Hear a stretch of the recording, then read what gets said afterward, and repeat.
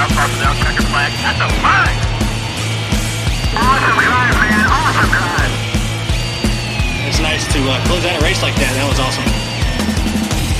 This is the Team Blaney Podcast. Welcome, everyone, to the Team Blaney Podcast. My name is Adam Rogers, and alongside me is co-host Steve Mez.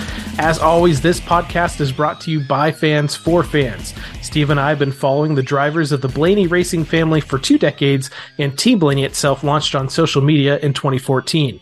Each weekly episode of the podcast offers an in-depth analysis of Ryan Blaney's latest NASCAR Cup Series race, plus news, notes, and a lineup of special guests throughout the year.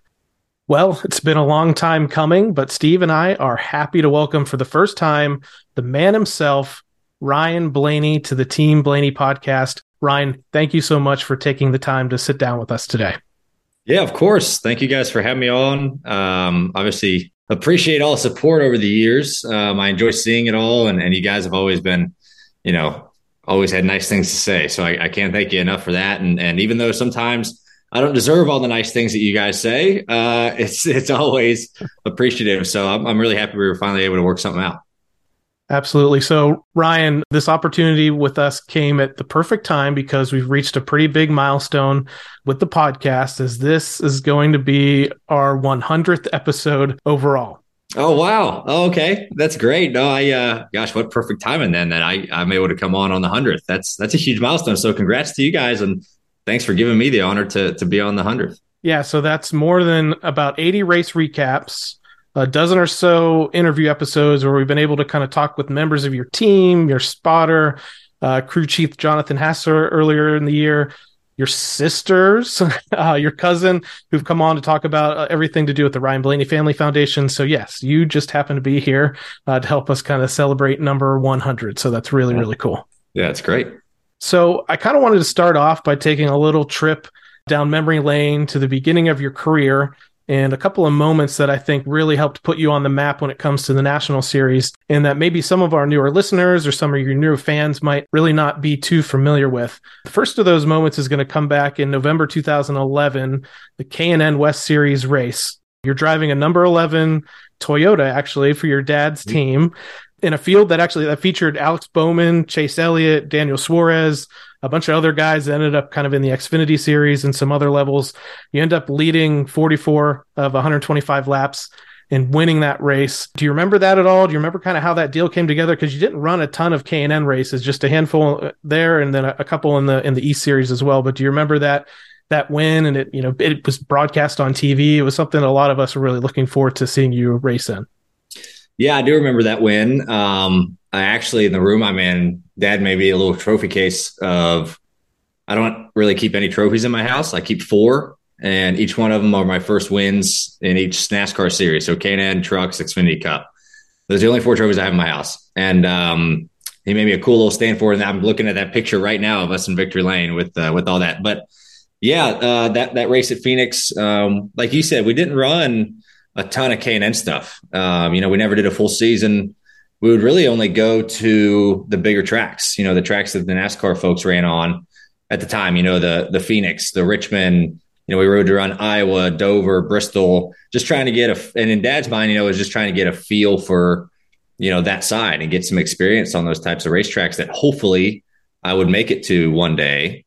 We were running late models. So it was like, well, what's the point of running the short tracks around the country that we already run in on the late models? He didn't think that was helpful, I don't think, to me. So this side could be way more helpful. So we had some really good runs on the K&N side over those couple years. And that car, was a Toyota, and we actually bought it from, I don't know if it was called Braun at the time. Okay. And then I went to Turner Motorsports, and Trent Owen was the crew chief for one of the Nationwide cars. And he knew Dad for a little bit. And so he would kind of let us go over, use their setup plate, because we didn't have one at the race shop at the time. And we just ran it out of Dad's shop in Salisbury, North Carolina. So we had a really small operation. We had a couple guys working on it. We had a lot of help at the racetrack. But, that car was really fast. We ran one car.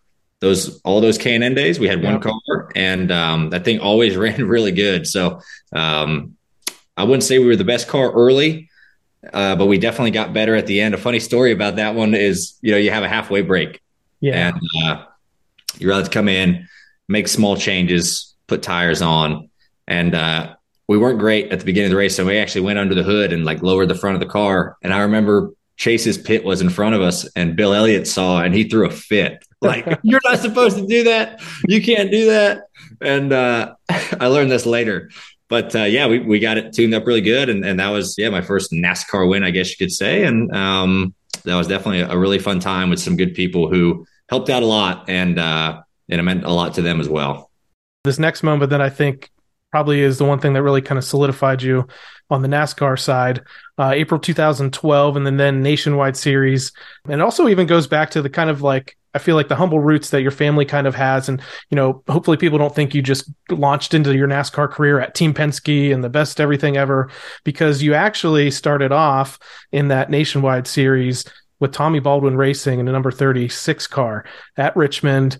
It was going to be a part of a partial schedule for that season.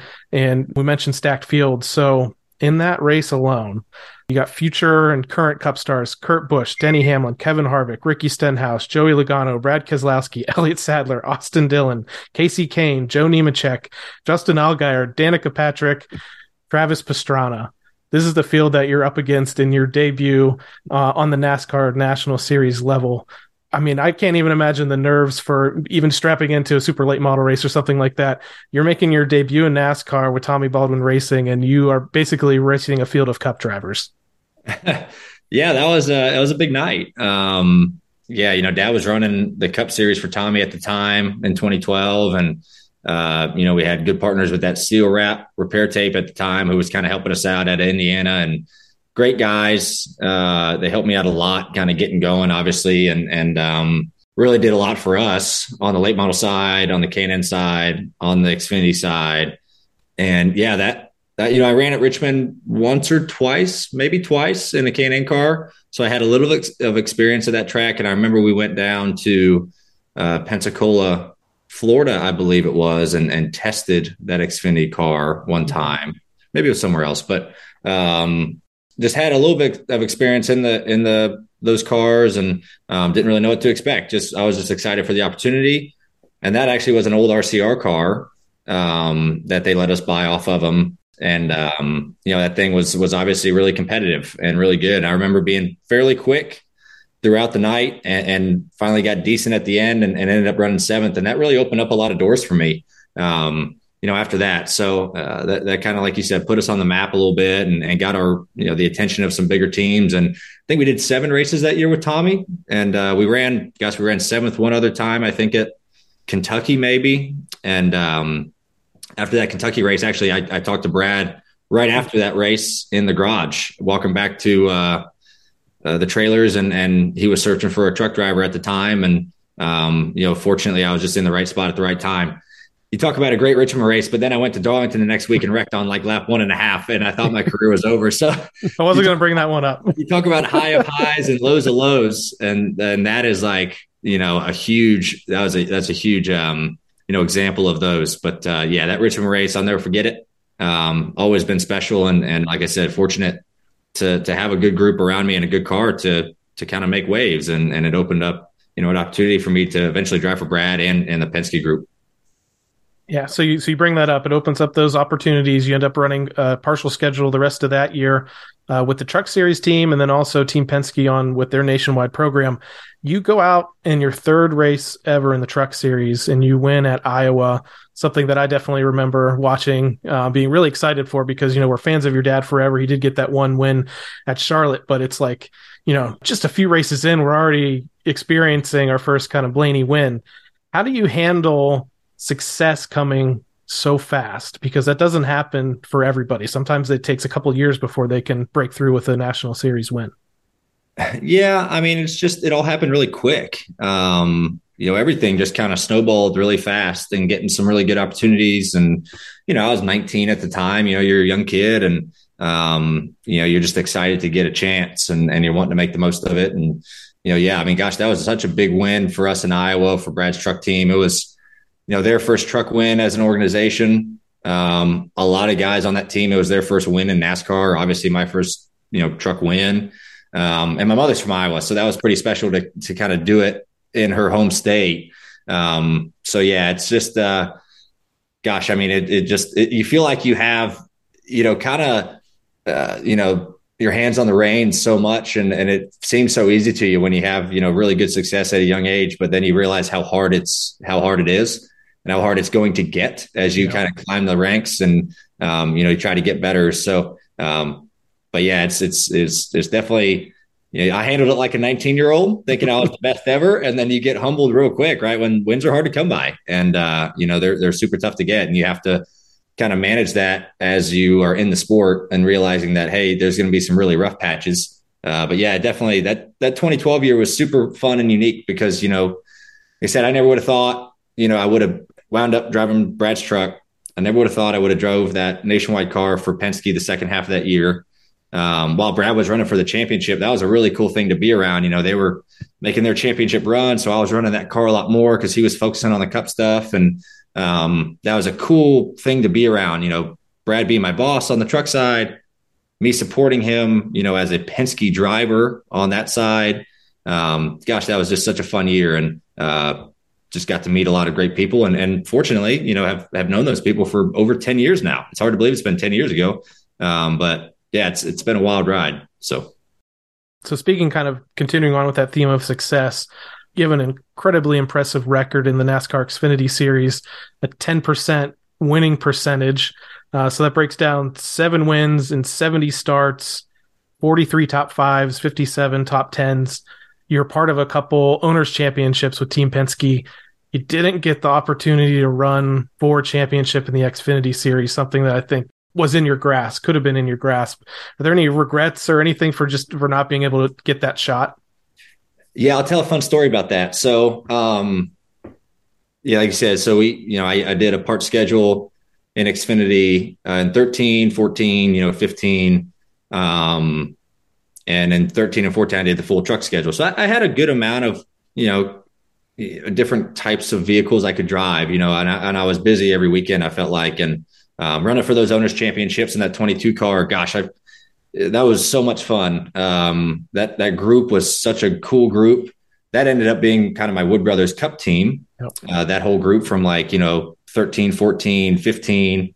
In 15 we were part Wood Brothers, but just a cool group of people. I felt like we were always, we were racing against the 54 car, the Gibbs car. I felt like every year.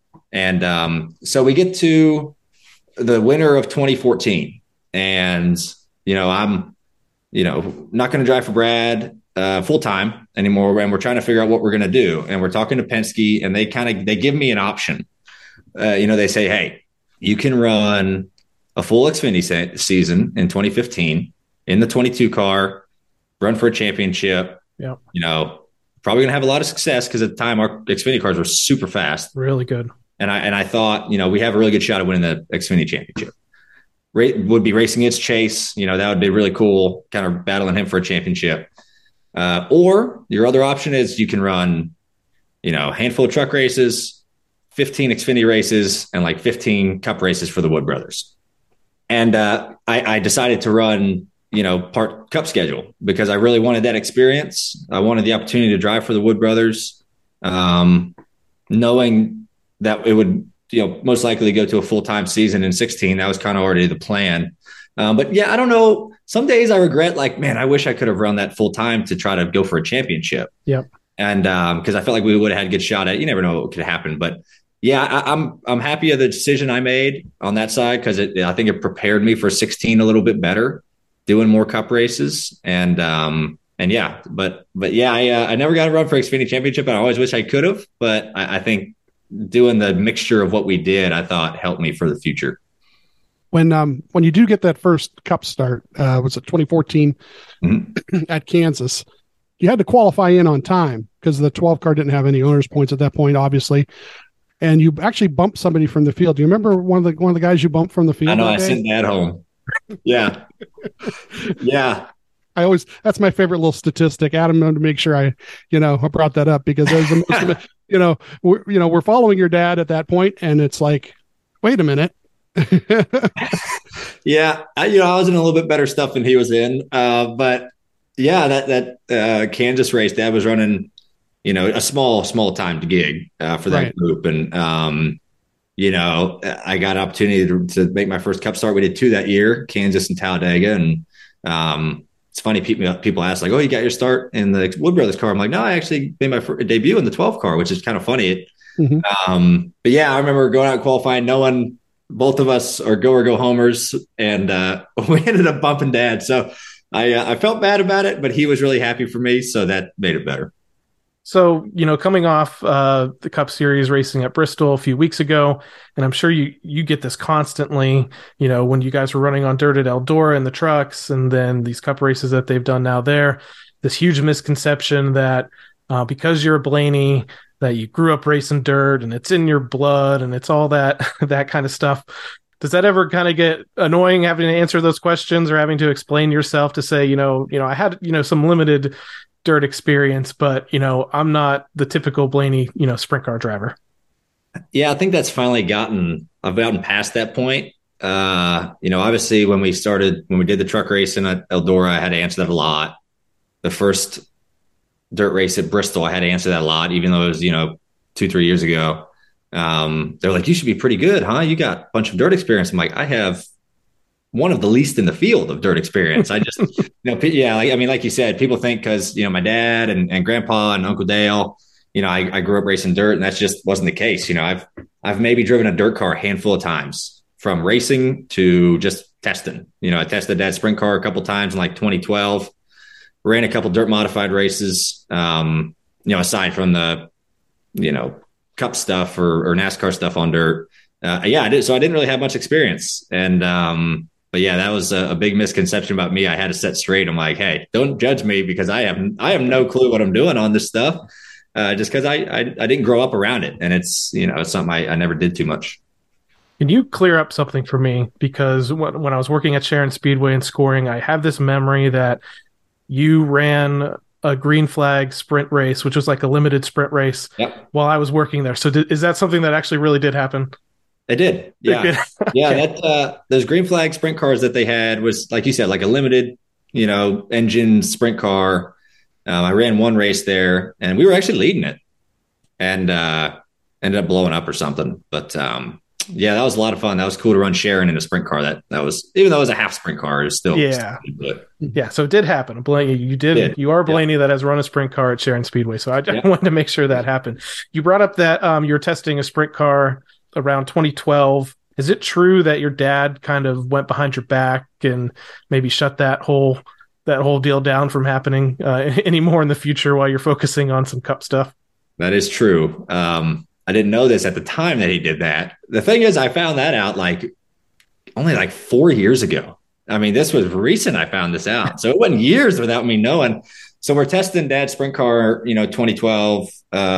He's building his own cars. He's running them. I go to some tests, and he's like, hey, you want to jump behind the wheel of this thing? I'm like, yeah, I'll do it.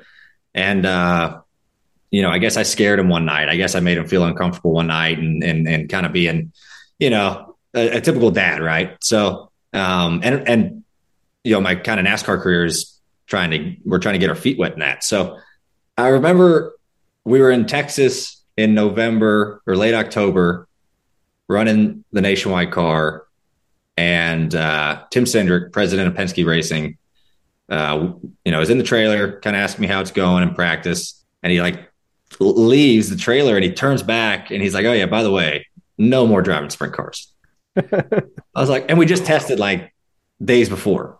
Mm-hmm. And I always wondered, I'm like, how did he find out? I was like, how did he know? There was 3 guys at this test. And then, yeah, I was telling that story to Dad a handful of years ago. And he was like, yeah, because I called him and told him to tell you never to get behind the wheel again because you scared me half to death. And so it's funny how you find that out years later. Yeah. Now, I will say, though, despite maybe not having a ton of dirt experience, but you've been, from the truck all the way into these Cup cars, across both types of Cup cars on the dirt, you've run really, really well, actually. Now, you're not necessarily one of those guys that's going to hang it out there, maybe like Larson and Bell have. You seem to run a pretty consistent line, kind of keep the car pointed forward. Do you think that has maybe actually helped you excel so far now that they've been doing that? Yeah. Yeah, we've run pretty good on the dirt stuff.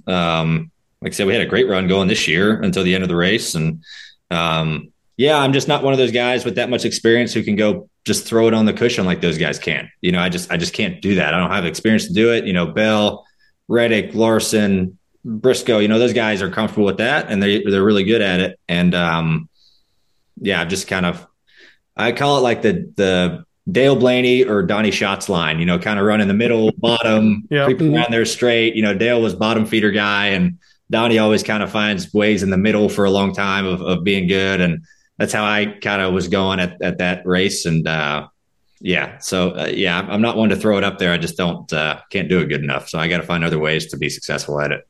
So several current drivers have kids. And I'm not going there with that. I'm going a different direction. But we have the opportunity to see guys like Kevin Harvick, Kyle Busch, Kyle Larson, all bringing their own kids up through the ranks now. A lot of them running out at Millbridge, or if you're Keelan Harvick, you're running overseas trying to build a Formula One career. Yeah. So what kind of racing dad or driving coach was Dave growing up? Was he, super hands-on? Was he super critical? Was he just go out and have fun? Can you kind of explain that dynamic that you guys had as you were growing up and getting into the sport? Yeah, Dad was always really hands-on, as much as he could be. Yeah. When I was growing up racing, he had a career of his own, so he wasn't. I had a great group of guys I'd travel with, every weekend. From quarter midgets to legend cars, late models. An amazing group of guys who really became family to me. And, so yeah, he was very hands-on during the week at the race shops, and he was very critical. My dad is a very, kind of cut and dry person. And I personally enjoy that. I maybe not so much at the time when I'm a young kid, but you look back on that stuff, you're like, I like the way he approached it, because I've never been kind of a sugarcoat guy. If I'm doing something wrong, I need you to tell me, because obviously if I'm doing it wrong, I don't know I'm doing it wrong. So I'm going to keep doing it unless you tell me. And Dad was one of those guys who was pretty hard on me to get better and do it right. And I think that makes you better, as you grow up. So looking back on it, I really enjoyed it for that reason, because I think it makes you a little bit stronger person. Yeah. So Dad was very hands-on, very critical, but I am thankful that he, was that way, and kind of molded me in a way that, I don't really get my feelings hurt too much. And, don't sugarcoat me. I'm kind of a straight up guy. So that was all Dad. And you have a few nephews out there now. And we've kind of teased your sisters and your cousin there, or your sister and your cousin, about whether that they're going to be the future of the racing family. So I wonder if anyone's been kind of pushing that on them just yet. They're a little too young right now, but yeah, they're a little young. My sister's kids are 2 and 4, and it's a little bit too young. I feel like maybe down the road, I got them each sets of golf clubs to see how they do. There you go. And I think she appreciated that, instead of me getting them like a go-kart. I think she appreciated that a lot more. So maybe down the road, yeah, we'll see. But yeah, it's fun to be an uncle, and it's cool to watch, those 2 boys and Leah's, son. She has 2 kids now, really, kind of start growing. And that part's, really neat. We've noticed, like in the last year or two, that your social media presence has kind of changed a little bit and gotten a little more dynamic, really, with Twitter and Instagram now too. I actually look forward to some of the Instagram posts on the weekend. Can you kind of talk about like what you try to do to try to reach more fans that way? Yeah, I'm not the most. I wouldn't even say the most. I'm not really a social media guy at all. I'm not. It's just something I don't really do. Like, I don't really go out and throw stuff out there. I think maybe when I was younger, because that stuff, you just feel like you need to do it more. But now I just, I kind of was getting laxed on it. And then the last couple of years, I got, a guy, Justin, works for me. He does a really good job on kind of the social side, coming up with really cool ideas. The Spotify idea, different towns we go to race. The first year we kind of put all the songs on that playlist, and now fans can kind of input their stuff too. So that's kind of a cool interaction. I actually get some good songs from it too that I've never heard of. So that part's nice. And then, yeah, just even like the updates, it's always good to update people and stuff like that. So he does a great job at that stuff, and he and I work, through that. And, but he's a big factor in that side. And, I thankful that he's willing to do all that stuff because it gives, folks that follow me a little bit more insight, whether it's the weekend or just more interaction. And that's what you need. I'm just not very good at it. I'm bad at it. And so he always, kind of ties everything together. We've been seeing a lot of different cars this year, different paint schemes and so on and so forth. And I wanted to ask you, like, what is your favorite paint scheme that you've driven, past, present, or even future, maybe that might be coming out soon, that you've driven? Yeah. Yeah, we got a lot of schemes. Obviously, we have a lot of partners, and gosh, the Menards car changes up every week, right? I mean, all the different hoods and vendors on that thing, it changes. Body Armor always has some pretty cool, schemes. So I'd say like my top three over the years have been, we did a David Pearson scheme for the Wood Brothers car. I think in 16 we did that. That's one of my favorites. The Kobe Bryant tribute car we did was a very, very, obviously terrible circumstances, but it's still, this is to this day one of my favorite cars. For what it meant to the people of, close to Los Angeles and stuff like that. And a big part of Body Armor he was. So felt like we kind of paid him our respects for doing that. And then, gosh, the Body Armor water car was super cool in Atlanta. That was one of my favorite paint schemes. A simple, 90% white, 10% black car. It's really kind of cool. I think if you do them right, they're clean looking. So yeah, those are my top three. No specific order, but those are my top three. But I think we got some cool ones coming up that might pop up in there too. What is maybe some of the favorites that somebody else has driven? What do you around the garage? Different things that you've seen over the years that you really like. Yeah, gosh, Throwback Weekend's always super cool. To see what kind of everyone throws out there. I really wish the one thing I wish we changed about that weekend is no one announce what your scheme is. Just show up and see it for the first time on TV at the racetrack. Like that would be super cool. Like I wonder what they're doing. So yeah, I always like walking around the garage and looking at that stuff. Obviously, getting to run my dad's Jasper car there a few years ago was really neat. I was a big Jeff Burton fan back in the day. And, he had that, I think it was the Prilosec car, like that Lightning car. Oh. Remember that 99? I think he ran at 31 a little bit. But X-Side? Maybe it was X-Side. That's what it was. Yeah. The X-Side car, I think Harrison ran that last year. And that was really neat. I like that, brought back memories.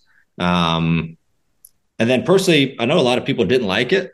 I liked the Jimmy Johnson scheme that he did with part Petty, part Earnhardt car. Oh, I remember that.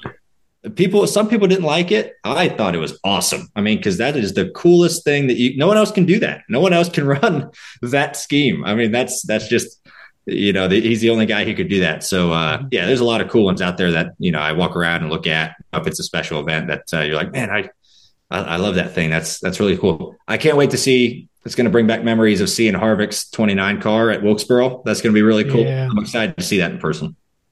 Yeah, I have to say I definitely lean towards a lot of the Body Armor schemes over the years have been really cool. I will say I got to go to that Atlanta race earlier this season, and it was perfect the way it lined up because all the merchandise, all the die casts and everything were all ready to go for that race. Yeah. And, I've got a die cast. I'm getting the T-shirt. I saw more of those T-shirts, that people had to have bought like at the trailer that weekend, around the track and in the stands. I thought it just, as far as like promotions go, that lined up really perfectly. And such a cool car to see it out on the track too. Yeah. That's something we really tried to do. You got to get that stuff done so early, right? I mean, to be able to get all that stuff into production, and huge that Body Armor was able to do that, because that's the way to do it. I mean, if you're debuting a special scheme, you got to have the car there, the shirt there for that race. So hopefully we can do more of that if we have kind of these special or kind of unique schemes that you can actually, get at the track when you see the car for the first time and not have to wait, 6 months for a diecast to come out. So you've probably heard this a lot, but everyone has a podcast now, including us, for the last couple of years. But you really, on the NASCAR side, were kind of a pioneer when it comes to podcasting, and then others have popped up since then. Some this year have been a little bit more controversial than others or got people in a little bit of trouble. How did the idea for starting Glass Case of Emotion come about? And do you Do you miss doing that? I mean, it was a different type of show. Like, you guys weren't really on there to talk about racing. You were talking about pop culture and lots of other things and maybe a couple minutes about racing. But, how did that get started in the first place? And do you ever miss maybe the grind that comes with having to record one of those every single week? Yeah, that got started. I think we were coming into 2017, maybe. So the winter of 2017, I feel like, I went to NASCAR and, I was like, hey, I want to do a podcast with you guys, or I want you guys to produce it. Yeah. And, but I was like, the big thing, I said, there's a lot of racing shows out there right now, Race Hub and NBC stuff. I was like, there's so much information of that stuff that goes on. It can kind of get lost in the ether at some point. So I was like, I just want to do something that we don't talk about racing. It's going to be like 10% of the show. And I was like, we want to talk about different things, get drivers on here and show their personalities. If drivers go on, a bunch of racing, shows, they're in like work mode, they're in driver mode and stuff like that. I was like, these be cool for everybody to kind of be in a relaxed setting, talk about whatever you want to talk about. If you have something you want to speak about, I said, we don't talk on two things, and that's politics and religion. I said, those are the only two things we're not going to talk about on this show. And NASCAR loved it. And, I said, I think we should do it with, me and two other folks. And I suggested Kim Kuhn, who's, was great. And, Chuck Bush, who was, kind of our ringleader almost really, would kind of rein us in. But those were really fun. We had some really cool guests on there. Gasdale Jr., Jeff Gordon. We had, other artists. We had musicians, comedians. It was just a super cool kind of, blender of ideas and people and folks who'd come on the show. And I had a lot of fun doing it. It kind of got to be, I wouldn't say too much. It just almost felt like it lost some of its thunder. It never really lost its thunder, but things get busy and things change, and we decided to stop it. And I do miss it a little bit, and you never know. Maybe one day we'll fire it back up, but I don't know when that day would be. But you never know. You guys could always come on our podcast and do it. There we go. We'll let you guys line it right up. We'll get out of the way. Yeah, little reunion show every once in a while. That'd be kind of cool. We're coming off super speedways. We had Talladega, we had Atlanta a couple weeks ago, and I kind of wanted you to talk about the relationship between you and the spotter, Josh. We've gotten to talk to Josh here on the podcast. I listen to the scanner most of my report is from the scanner, and it's really impressive to listen how well the two of you work together during a race. Yeah. Josh and I have worked together since 2015. It's been a long time, and he used to be AJ Allmendinger's spotter, up until then, and he was kind of looking for something new, and I needed someone, to be my full-time guy. Cause I was running more Cup. I was actually using Brad's spotter at the time, Joey Meyer, cause I wasn't doing really any Cup races, so he could do it. I met with Josh, and I think I met with like two spotters, and I knew right away, I really like Josh.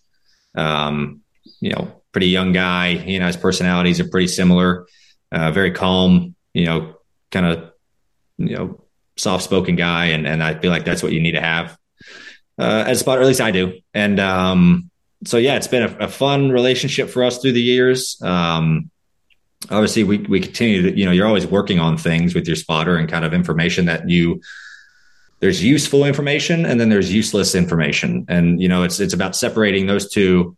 And now, we kind of just know, but that's like the biggest growing period. It's like, all that stuff. And, but yeah, gosh, he's huge on speedways like Atlanta, Talladega. He's big everywhere, but those places, the spotters, you're really relying on them. And he does such a good job. And we have a really good system worked out on the speedways of kind of, timing, the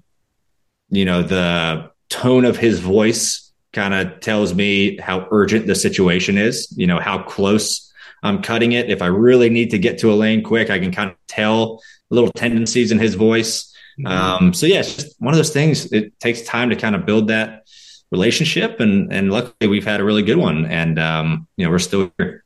So you drew a lot learned a lot from him in your spotting debut, correct? One for one, batting 1,000. I don't know if I'll ever do it again. Got to go out a winner. So Yeah, a little bit. The spotting thing for Joey was fun. He called me up a couple weeks before that and asked if I wanted to do it because his spotter was doing a truck driver and he needed somebody. He didn't want to take, his spotter away from that guy. So I was like, yeah, I said, I'll warn you, I haven't spotted in like 10 years and it might go really bad. But I'll do the best I can. And, but it was fun. The worst part about it was, I was so cold on top of the spotter stand. It was miserable, but that was the only bad part. And he made it pretty easy on me. And gosh, he led pretty much the whole thing and was super fast. So that was a lot easier than running like mid pack. I have to say that was probably, as far as like for our social media account, that was probably one of the most fun nights we've had in a long time because it was totally unexpected. We're watching practice and I was half paying attention. I'm like, wait, hold on. Did they just say Ryan's going to spot tonight? And I'm like trying to find out. I'm like trying to rewind it. And then, we had a lot of fun with that. We had a little maybe fun at your expense on a TikTok or two with you were talking about it being cold and you can kind of see you shivering up there a little bit on the roof. But man, that was a lot of fun. And the TV folks, they kept coming back to you and back to Joey and sometimes talking to both of you at the same time. I'm like, they're really eating this up because this is really cool to see. Yeah. They wanted to announce that like the week leading up to Bristol. I was like, no, I'm like, just let it play out. I'm like, it's not that big of a deal. It's like, it's fine. Like they'll find out eventually. And I'm happy we didn't, make a big deal out of it throughout the week. It was just one of those things like that day. It's like, oh, Blaney's going to spot for, Joey and for the feature. And that's great. I didn't really want to talk to the TV folks. Gosh, I'm doing a job up there. I'm trying to do the best I can. I'm trying to listen to NASCAR. I'm trying to listen to Joey, the TV booth's in my other ear. I'm like, I'm trying not to miss like a one to go. Pits are open. I was like, I really just don't want to mess up, but it turned out being a lot of fun. I got one question. My wife, she's like, she says, you got to ask him this one. Besides spotter and driver, if you were with Team Penske on a race day, what other job would you be doing? Oof, man. That's a good question. I really don't know. The only thing I feel like I could do well enough to validate like being there is almost being like a driver coach kind of thing, like kind of watching practice and kind of having a relationship with a driver of kind of talking through, maybe what I'm seeing, what are you feeling? That'd be the thing that I just know most about.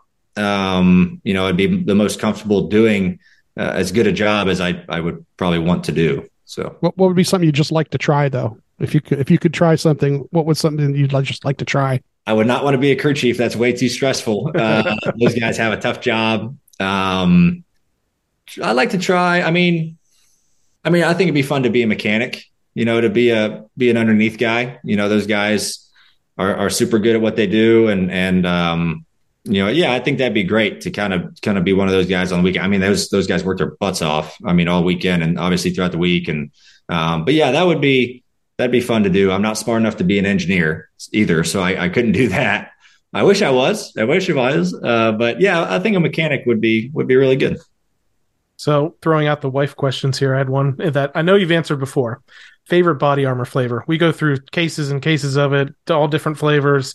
She's a big fan of the new cherry limeade stuff. So which one is at least your favorite of this month? Yeah, the cherry lime that they just came out with really good. Gosh, I my favorite one from day one, ever since I got with those guys, that blackout berry, that's like my favorite one. Other than that the peach mango light is really good. Really, blueberry pomegranate is really good, and there's like there's a pineapple one that I like. So those are probably my top handful. So you've been at least running cup races now for all the way from 2014 till now. So that's about 9 or 10 years that you've been in the Cup Series. Your dad's career, so he got a late start, 16 seasons, and he ends up retiring in his 50s. So if you spent 16 seasons in the series, you'd only be about 35 or 36. Yeah. How long do you foresee your career being? Because some guys have cut it a little bit shorter than others because you guys are starting way earlier than anybody else used to. Or are you going to be one of those guys, like a Norm Benning or somebody out there that's running, as long as they quite possibly can, just because they love racing? Yeah, I don't know. It's it's something I've maybe thought about a little bit every now and then. It is crazy, back just 25 years ago, you didn't have guys getting started this young. You didn't have guys in the Cup Series at 18 years old. That was like a rarity. I remember when Joey Logano came on the scene and everyone just, that guy's what age? It was just crazy. And, like you said, my dad got such a late start on the NASCAR side until he got his opportunity and wanted to do it. That's nuts. I've never thought about the age gap on like seasons, right? Years in NASCAR. But he and I compared, but yeah, I don't know. I feel like personally to me, I want to go until I don't feel like I can be competitive enough to win anymore. I feel like I don't want to hang around, if I'm, a little older age, if I'm not competitive anymore, and feel like I can go out physically and mentally and go win races, so at whatever that age is, I have no idea. But that's kind of my mindset right now. One cool thing that you've done over the past few years, and it's actually kind of been a mission of us to help promote as much as possible and talk with as many people as we can from the organization. And that's going to be the Ryan Blaney Family Foundation. Again, started in 2018. What was we know some of the motivation behind it, but what was, kind of the main motivation to just even start a foundation? And there's a big event that's going to be coming up for this, the week right before the 600. Yeah. When we started it in 2018, it was something we thought about for a couple of years prior to that even. And, I felt like personally, you get in a good position to where you can, have some influence on a cause that you want to support. You should do it, and you should do the best you can to try to help people. So, when we sat down and did the foundation, it's like, okay, where do we want to, focus our efforts? And we wanted a personal tie with something. And, my grandfather Lou had Alzheimer's, and, so that's what we wanted to mainly focus on. Working with the Alzheimer's Association, they've been amazing, to get to know all those folks over there.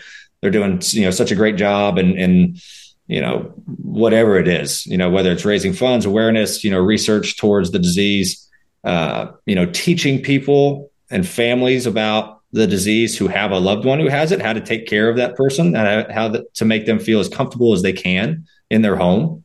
Been really fortunate to learn about that stuff a lot in depth. And then, after that, we still work with the Alzheimer's Association, but it kind of it's morphed into kind of overall brain health as well. Working with UPMC up in Pittsburgh.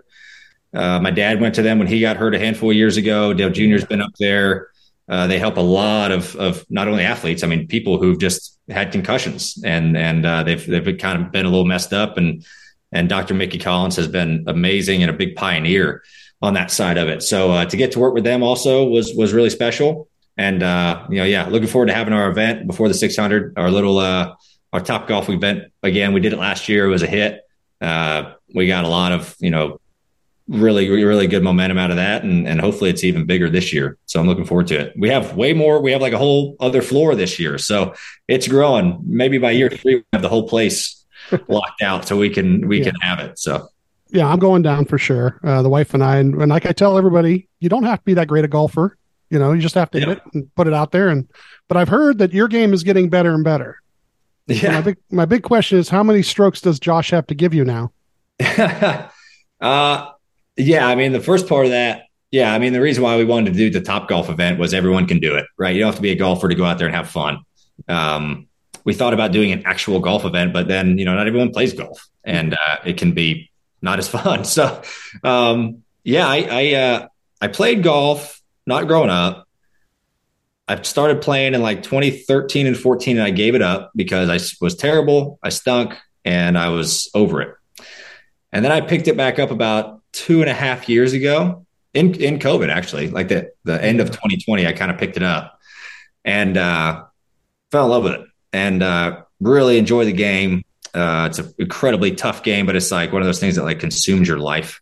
It's just something that is crazy. And I love the game. But Josh, for those of you listening who don't know, Josh is an amazing golfer. He was amateur for a while. Incredible. So I try to make him give me, I don't bet with Josh, number one. I don't bet with Josh. We're going to leave it at that because it's just not happening. So he's too good for me, no matter how many strokes he gives me. But yeah, I mean, I would need at least 11 to 12 strokes to like compete with Josh. Yeah. Yeah, last year he came down to our booth at the end of the night, and I have a driver that's we'll say it's not quite legal, but I wanted to see him. I wanted to see him hit it, and he put a couple balls up over the fence. Nice with that thing. It was like I thought he'd break the club first before. Not quite legal. How do you? No, yeah, it's can't take it on the pro tour. Yeah, that's true. Exactly. And I can't play for money with it because I need that. Well, Ryan, honestly, like I said, it was a long time coming to be able to get to talk to you on the show. Something that, for a long time, our listeners and people that follow us have been asking for, because they thought, we'd have a pretty good perspective and maybe speak for them a little bit when asking you some questions. So thank you so much for giving us the time. And we hope to talk to you again sometime in the future. Anytime you want to come in and, correct us. If you've listened to an episode or two, you might go, "What are they talking about? That's not what happened." No, you guys do a good job. Like I said, I appreciate all the support. It's really cool to have folks like you out there going to bat for us every weekend. So thank you guys. Thanks for having me on. Congratulations on 100 episodes. And yeah, I'll definitely do this again sometime. I had a lot of fun. So thanks, guys. All right, thank you. Thank you, everyone, once again for tuning in to this episode of the Team Blaney podcast. If you'd like to learn more about myself or co-host Steve, just listen to our very first episode from a couple of years ago that explores our Blaney racing fandom. You can interact with us on Facebook and Twitter at Team Blaney, and on Instagram and TikTok at team.blaney. And finally, we'd like to encourage you to support the Ryan Blaney Family Foundation. Established in 2018, this organization supports causes like the Alzheimer's Association and UPMC Sports Medicine through fundraisers, events, and membership in the Blaney Bunch Fan Club. To learn more, visit ryanblaneyfamilyfoundation.org or follow them on Facebook, Twitter, and Instagram. But for now, and for my co-host Steve Mez, I'm Adam Rogers. We're going to catch you next time right here on the Team Blaney podcast. Good night, Brussels. Well, thanks everybody for coming. I hope you enjoyed it.